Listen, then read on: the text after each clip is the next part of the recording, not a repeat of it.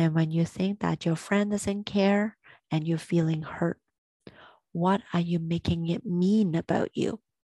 And this is the key.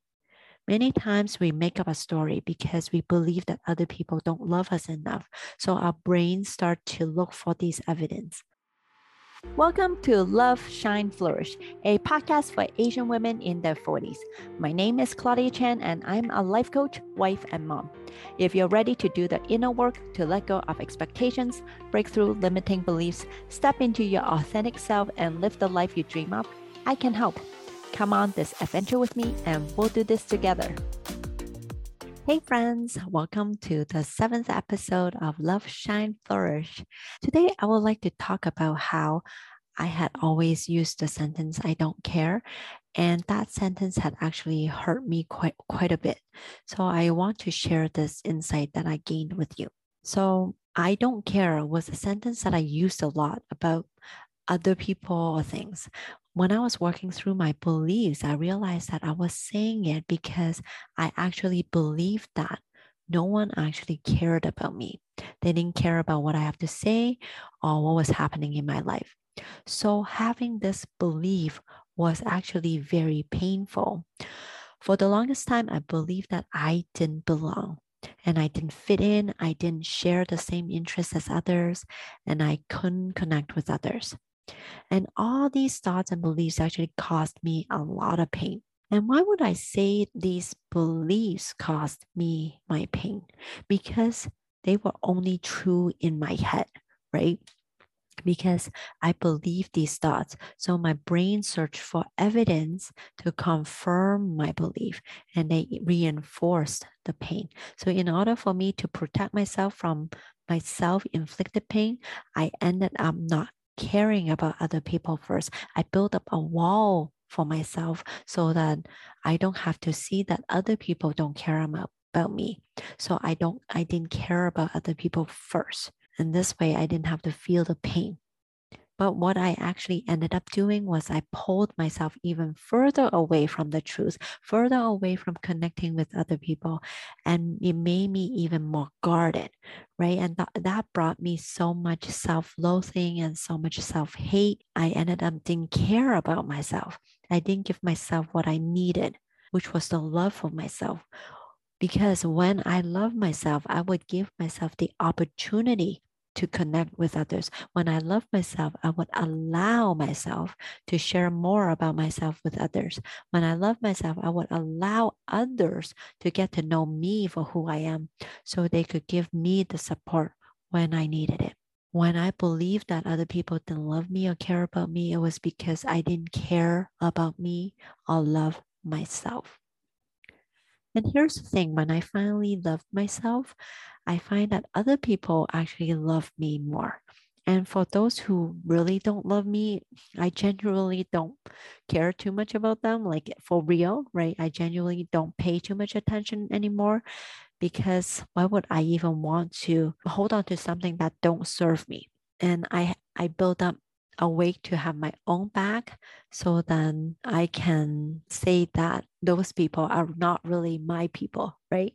So now let's get to the nitty gritty, right? So how do you actually go about loving yourself? Loving yourself and caring about yourself all starts with awareness. And once again, we're talking about awareness. We can love ourselves by understanding what we're making something mean, and we can examine the thoughts that come up. So let me give you an example. Okay. So let's say you were trying to connect with your friend and you send a message to her. You see that she had read the message, but she hadn't replied for 2 days. What do you think you feel? So maybe something has already triggered within you, right? What are you feeling? What are some of your feelings? Maybe you are feeling agitated, frustrated, hurt, or sad, right? And I want to let you know that you're having these feelings not because your friend had not replied you for 2 days. You're having these feelings because you have specific thoughts about your friend ignoring you. When you're agitated, maybe you're thinking how your friend had always done this. You're the only one reaching out to her and she never responds in time. She would take so long before she would respond, right? Or maybe when you're feeling hurt or sad because you think that your friend actually doesn't care about you. So you're feeling this way because of your thoughts going through your head, and it had nothing to do with her. Now, how is that true? Because someone else may be thinking that, oh, that's weird. She hasn't replied to my message. I wonder what's going on. And she would not feel agitated or sad. She'll feel worried or concerned about the friend, right? Or maybe she would think like, oh, she's just busy. So then they would not even have any feelings about it, right? So they would just have let it go. So as you see, it's your thought that's creating your feeling. So now that's a great thing to know, because now I can ask you this. What are you making this thought mean? When you think that your friend never responds and you're getting agitated, and when you think that your friend doesn't care and you're feeling hurt, what are you making it mean about you? And this is the key. Many times we make up a story because we believe that other people don't love us enough. So our brains start to look for these evidence. And it's only when we can find these thoughts, then we can question why we think what we think. And when you ask this question, what are you making it mean? We may be digging up a lot of different things. We may be digging up previous childhood traumas that left us in pain. We may be digging through these past experiences that crippled us. And it is through this process that we heal. And this in itself took me a long time to realize.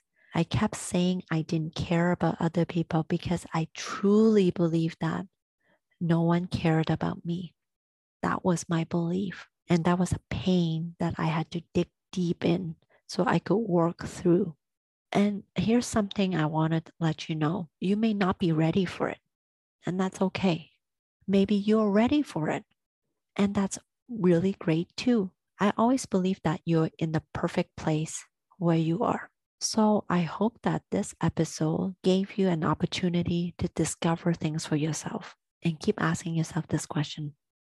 What am I making it mean about me? And be open to the answer. It's okay, whatever comes up. Whatever comes up, you're validating it, you're acknowledging. So that's why you want to answer this question for yourself. And I hope this insight is useful for you. That's all I have for today. Thank you very much for listening. Until next time.